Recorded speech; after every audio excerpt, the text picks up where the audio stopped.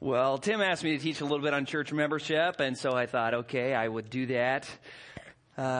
Church membership, you talk to people, especially people who aren't members of a local church, people are very opinionated about church membership, and they'll tell you flat out that the Bible doesn't have anything in it that says we need to become members of a church, that it's totally a man-made thing that was developed so that people could try to get control of other people and manipulate them or whatever, and that there's really no biblical warrant for church discipline. On the other hand, those who have studied it a great deal, for instance, Jay Adams said, quote, church discipline is only for believers. If someone isn't a member of a local church, they need evangelized, not discipled. Now you think, well, that's a pretty strong statement. Why would he say something so strong that if you aren't a member of a local church, you need evangelized? You need Christ. That is a strong statement. Mark Dever said, quote, if you are not a member of a church you regularly attend, you may well be going to hell. End quote. Think, well, that is strong language. I mean, how could, these men say something so definitive? Only because they read their Bibles. That's why. Joshua Harris, in his book, Stop Dating the Church, offers 3 primary reasons people refuse membership in a local church. One, he says, they are me-centered. They don't want someone else telling them what to do. They don't want the accountability. They don't want people looking out for them. They want to do their own thing, go their own way in their own time. And so they don't become members of the local church. He said, secondly, they're just independent. They want to have what they think is total control of their life. They want to be independent of any church. They want to be able to hop around to churches and not be tied down. And a lot of times, he says, thirdly, they're critical.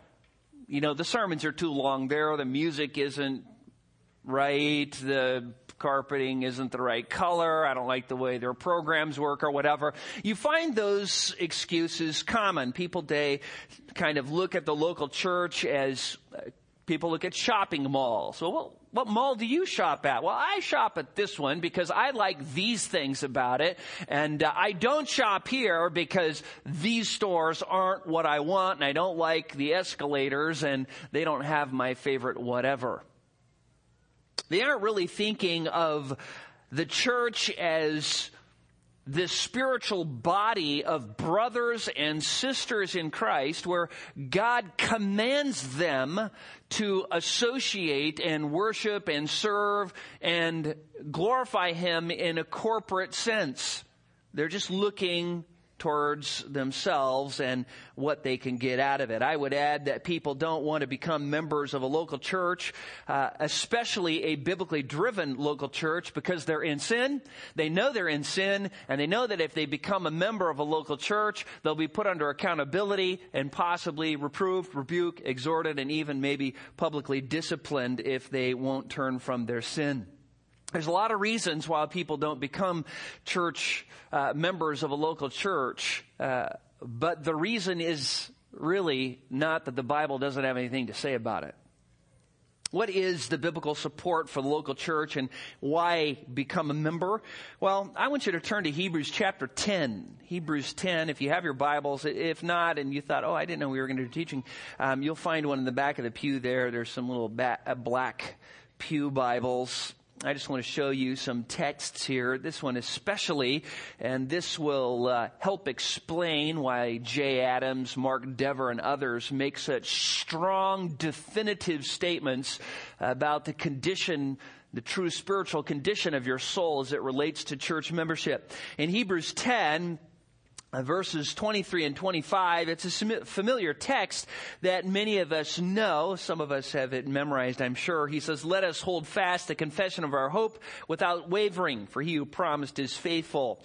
And let us consider, there's no not there, let us consider how to stimulate one another to love and good deeds, not forsaking our own assembling together, as is the habit of some, but encouraging one another, and all the more as you see the day drawing near. I'm sure we know that verse. That's one of those verses we hear about because, we encourage one another. Usually verse 23 is left off, and we just start in verse 20. Let us consider how to stimulate one another to love and good deeds, and not forsaking our own assembling together, as is the habit of some.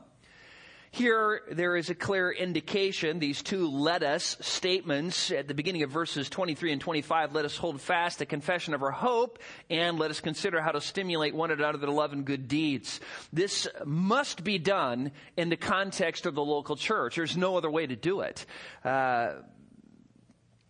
Because verse 25 says, not forsaking our own assembling together. It's telling us how, or the context in which we are to hold fast the confession and encourage one another and stimulate one another to love and good deeds. It happens in the context of assembling together in a local church. Obviously, this isn't talking about the universal church in heaven of saints dead now and everybody together that won't be assembled until the second coming when all the believers are gathered together.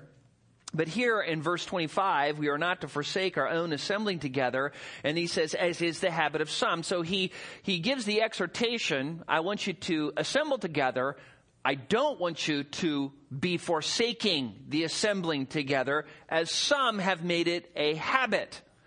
Instead, contrast, but I want you to be encouraging one another, and all the more as you see the day drawing near. So the assembly here is the local church assembly. That's what it is.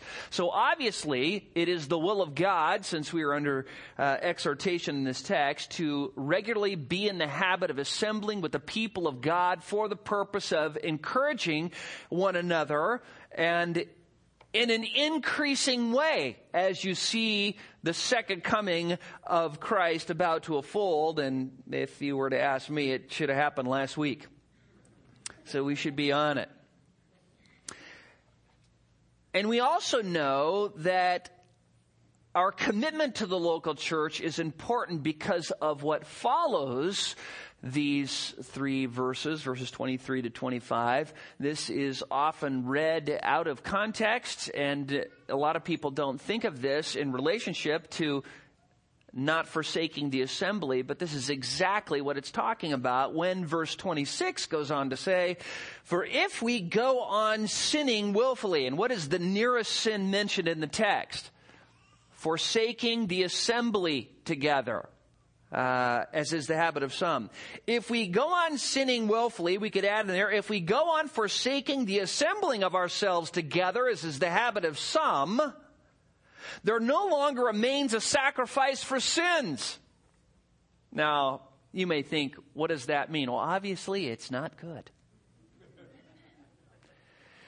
But a terrifying expectation of judgment and the fury of a fire which will consume the adversary. Now, do you see where Adam's and Deborah got their thought there? Because that's what the Bible says. Those who don't come to church, who don't want to associate themselves with the local body of, quote, brothers and sisters in Christ, who have been given a spiritual gift to serve the church, who can be around others to receive the benefit of their spiritual gifts, who can give in the context of the local church, and who don't care about all the benefits of the local church, show themselves that they are under that terrifying expectation of judgment and the fury of a fire which will consume the adversary. It's a scary passage. This is one of the scariest passages in the New Testament.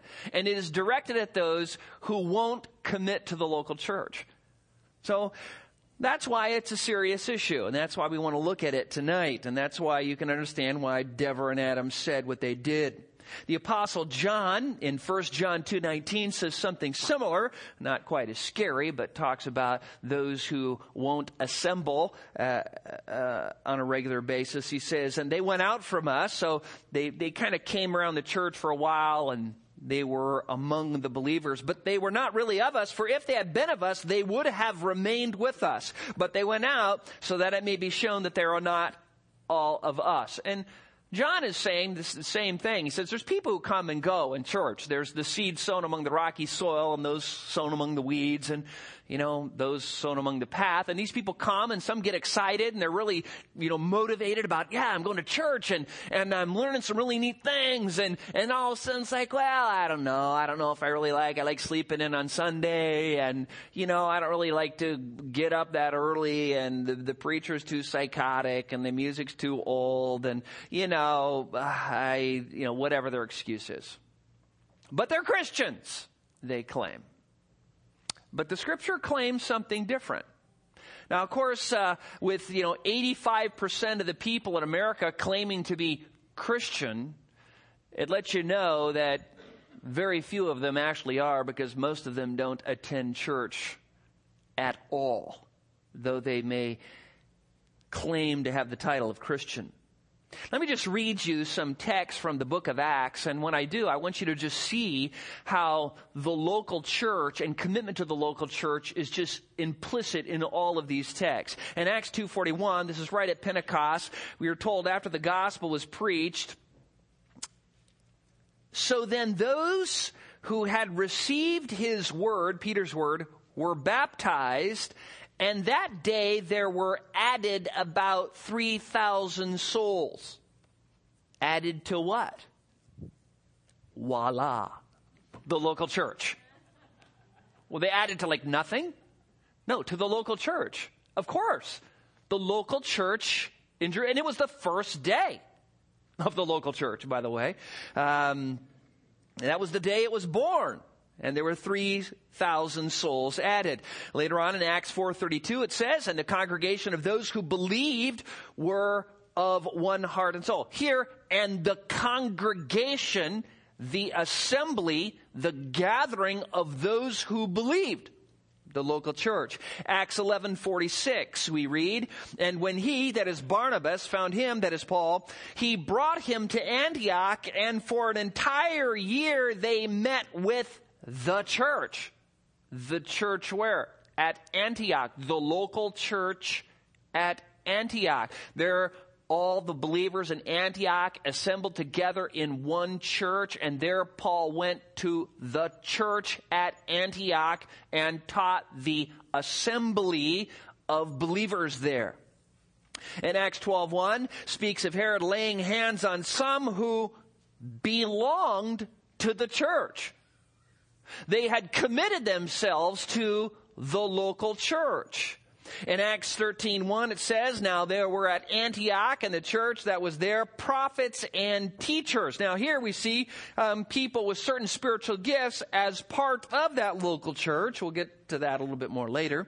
In Acts 14:23 it says, and when they had appointed elders for them in every church, having prayed with fasting, they commended them to the Lord in whom they had believed. So here, they appointed elders for every local church body. So it is clear, just even from the very beginning in the outsets of the book of Acts, that there is a church, there's one in each city, that all believers assemble with that church, and they identify themselves with the local church there. The elders that it mentions here in 14 obviously weren't people who were just kind of periodically attending, skipping around from city to city, going to whatever church they want.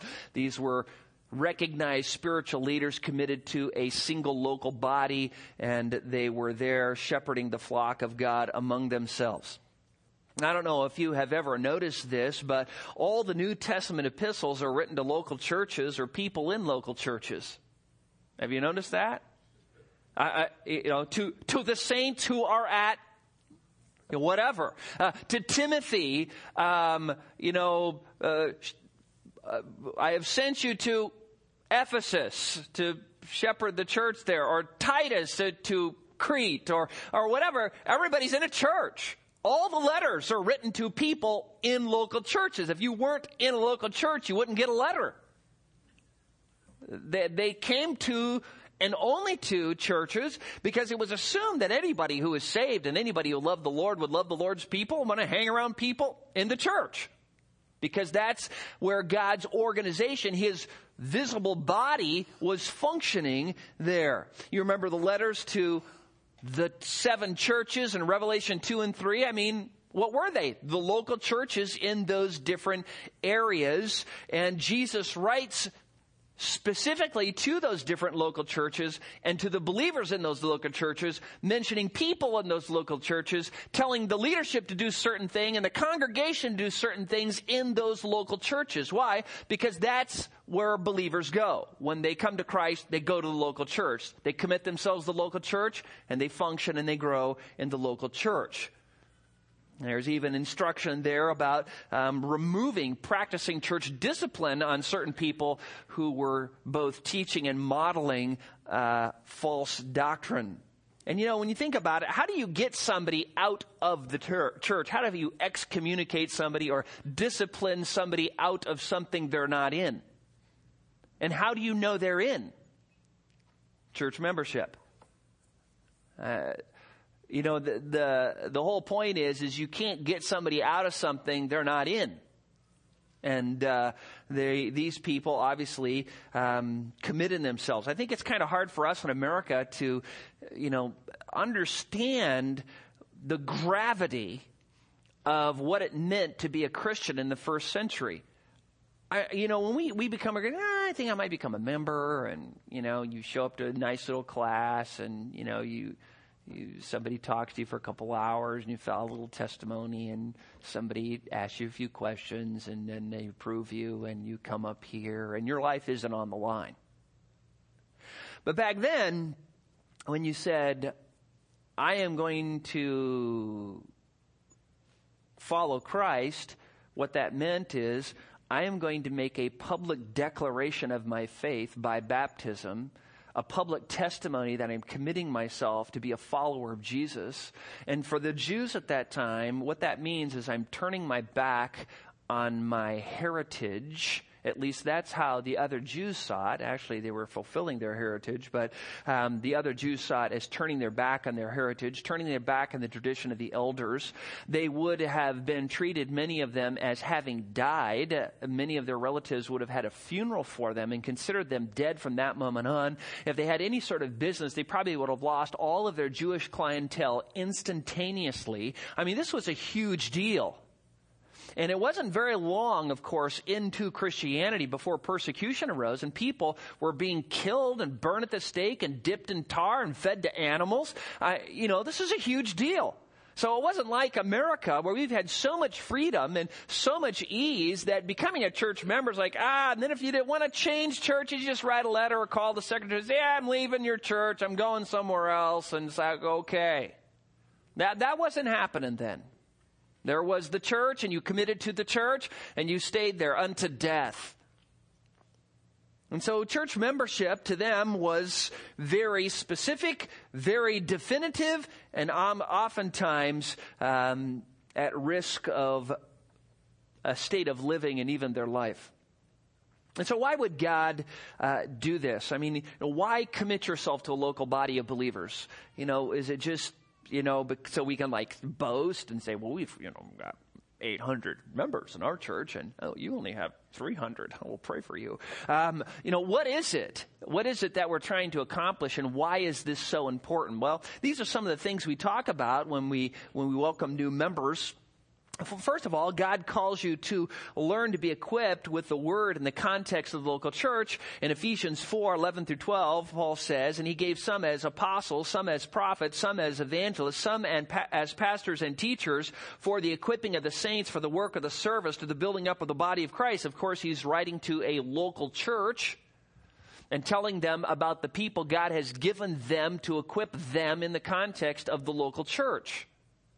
So you can imagine the person who is not committed to a local church is basically saying, I don't need anybody to teach me, which is a pretty prideful statement.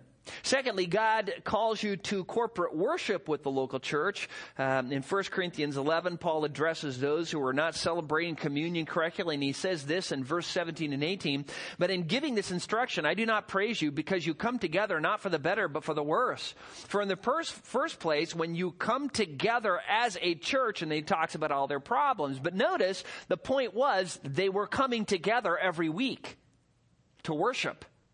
Every week they were coming together to worship, just like they did in Judaism. They were doing the same thing. It was normal. It was right. And so if you say, well, I don't really want to become a member, what you're saying is I don't want to experience corporate worship with the church.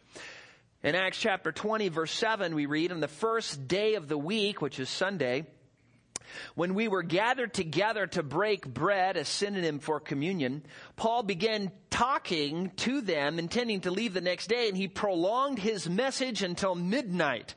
This is great. He preached until Eutychus fell out the window and killed himself, something I have never done, but I would like to try it if I could raise somebody from the dead. The whole point here is on the first day of the week, they were gathering weekly to be instructed. And Paul gets there and he preaches some 6-hour sermon until one person collapses and dies. In 1 Corinthians 5:4, Paul says concerning the church discipline situation, in the name of our Lord Jesus, when you are assembled. Notice he doesn't say if you are assembled, when you're assembled. Of course they're assembling. They're assembling weekly as the local church. When you are assembled, and I with you in spirit and the power of the Lord Jesus. And he goes on to talk about what should be done with this erring brother.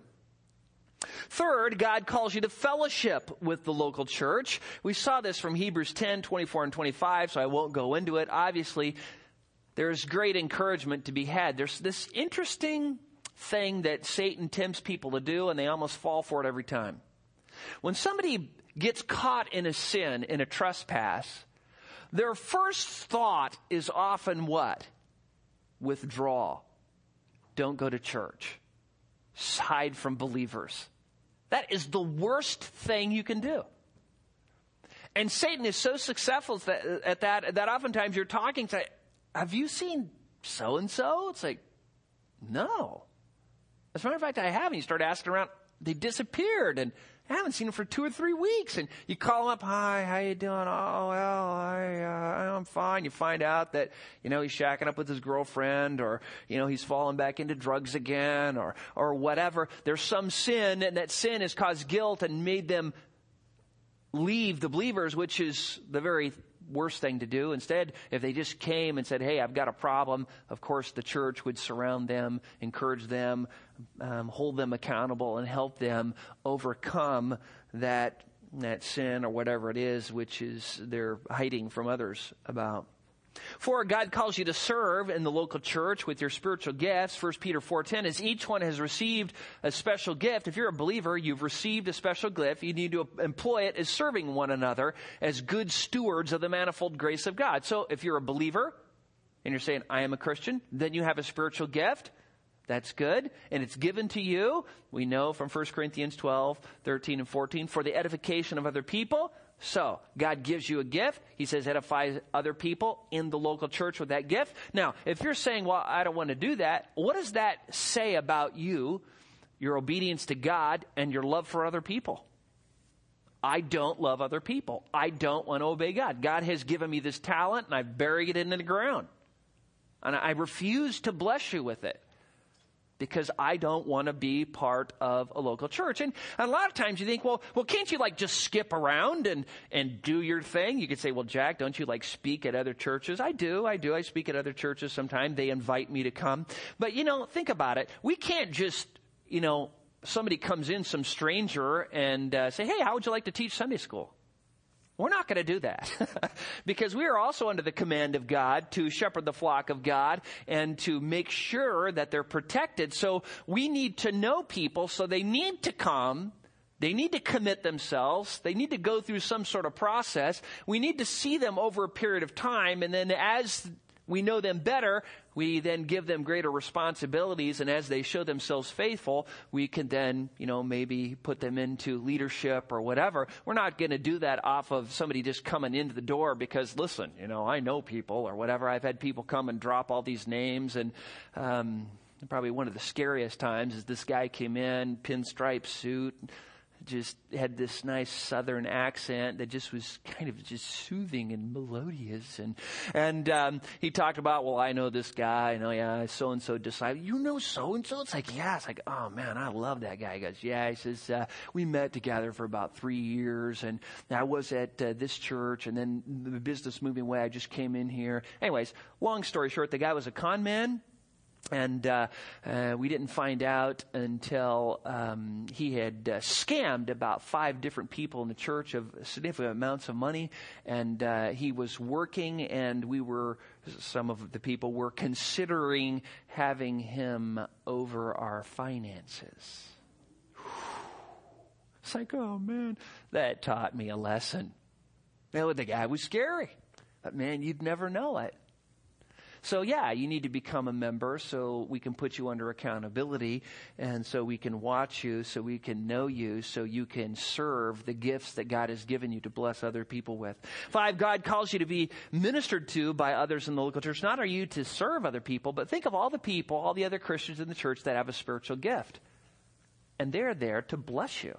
God commands them to bless you with themselves and their spiritual gift.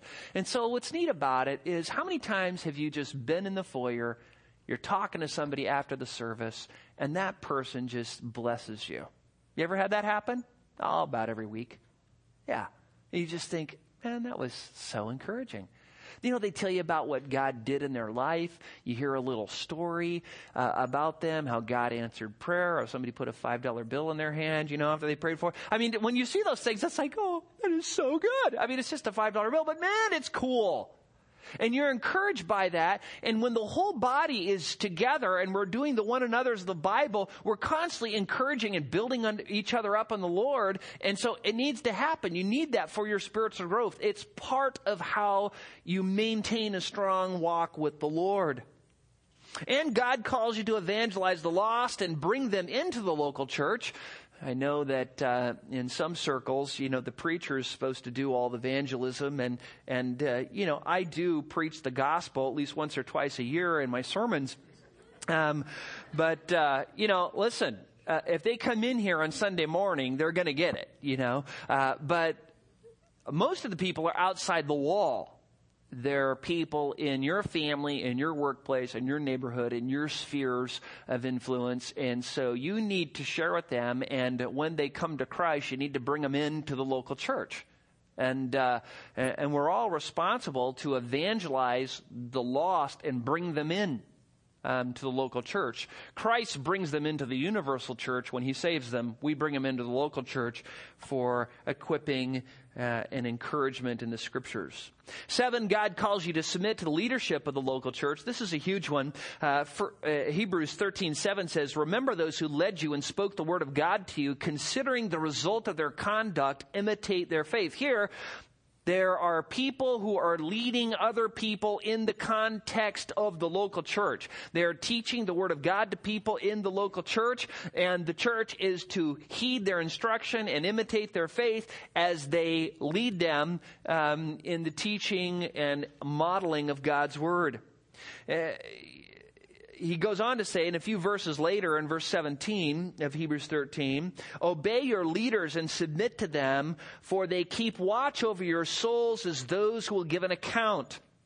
Let them do this with joy and not with grief, for this would be unprofitable for you.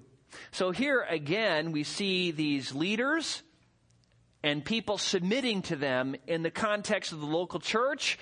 And you see that it is necessary for those who are in the church to submit to their leadership. When somebody says, well, I do church at home, I download sermons, I listen to TV evangelists. Do you see the deficit there? Okay, so what I want to know is, who are you edifying with your spiritual gift? Who are you giving to in the context of the local church? What leaders are overseeing your life right now? Are you engaging in corporate worship? Are you experiencing sweet fellowship? Do you see those things? You're missing out on all those things. You're not in church. Listening to a sermon is not church. It's listening to a sermon. And I do it all the time, but just because I'm in my yard, digging, and I'm listening to a sermon doesn't mean I'm in church. And just because, you're sitting in your easy chair with a pillow on your lap and you're listening to a sermon and eating a crumpet doesn't mean you're in church either. The church is where local believers gather together. And it doesn't need to be in a building, or it can be in a tent, it can be out in the field, but it's when God's people gather together, and it has that structure, the leadership structure that God requires, and people are doing things in order as the Word of God requires, so that people can be blessed. Richard Baxter, in his work, The Christian Directory, speaking of those who do not commit themselves to membership, says, quote, "He therefore will not intrude into their communion and privileges without expressing his consent beforehand. To be a member and to submit to the pastoral oversight is to be taken for an invader." Baxter says, anybody who wants to come in but doesn't want to submit to leadership, who doesn't want to get involved, who doesn't want to commit to a local body, just think of him as an outsider, as an invader, because he doesn't want God's will for his life. And finally, God calls you to give to the local church. We talk about giving to the Lord. Primarily, that happens in the local church. You give to the Lord by giving into the local church. And we have missions and lights and facilities and pastors and, people to take care of things and secretaries and all of that to equip you, to encourage you, to facilitate you in the work of the ministry. That's what we're doing. And so your giving to the Lord primarily should be in the local church. So that's why you need to become a member. And if you've ever thought to yourself, well, I don't know about membership, now you know about it. You know a little bit about what the Word of God says and why it's important to commit yourself. Now,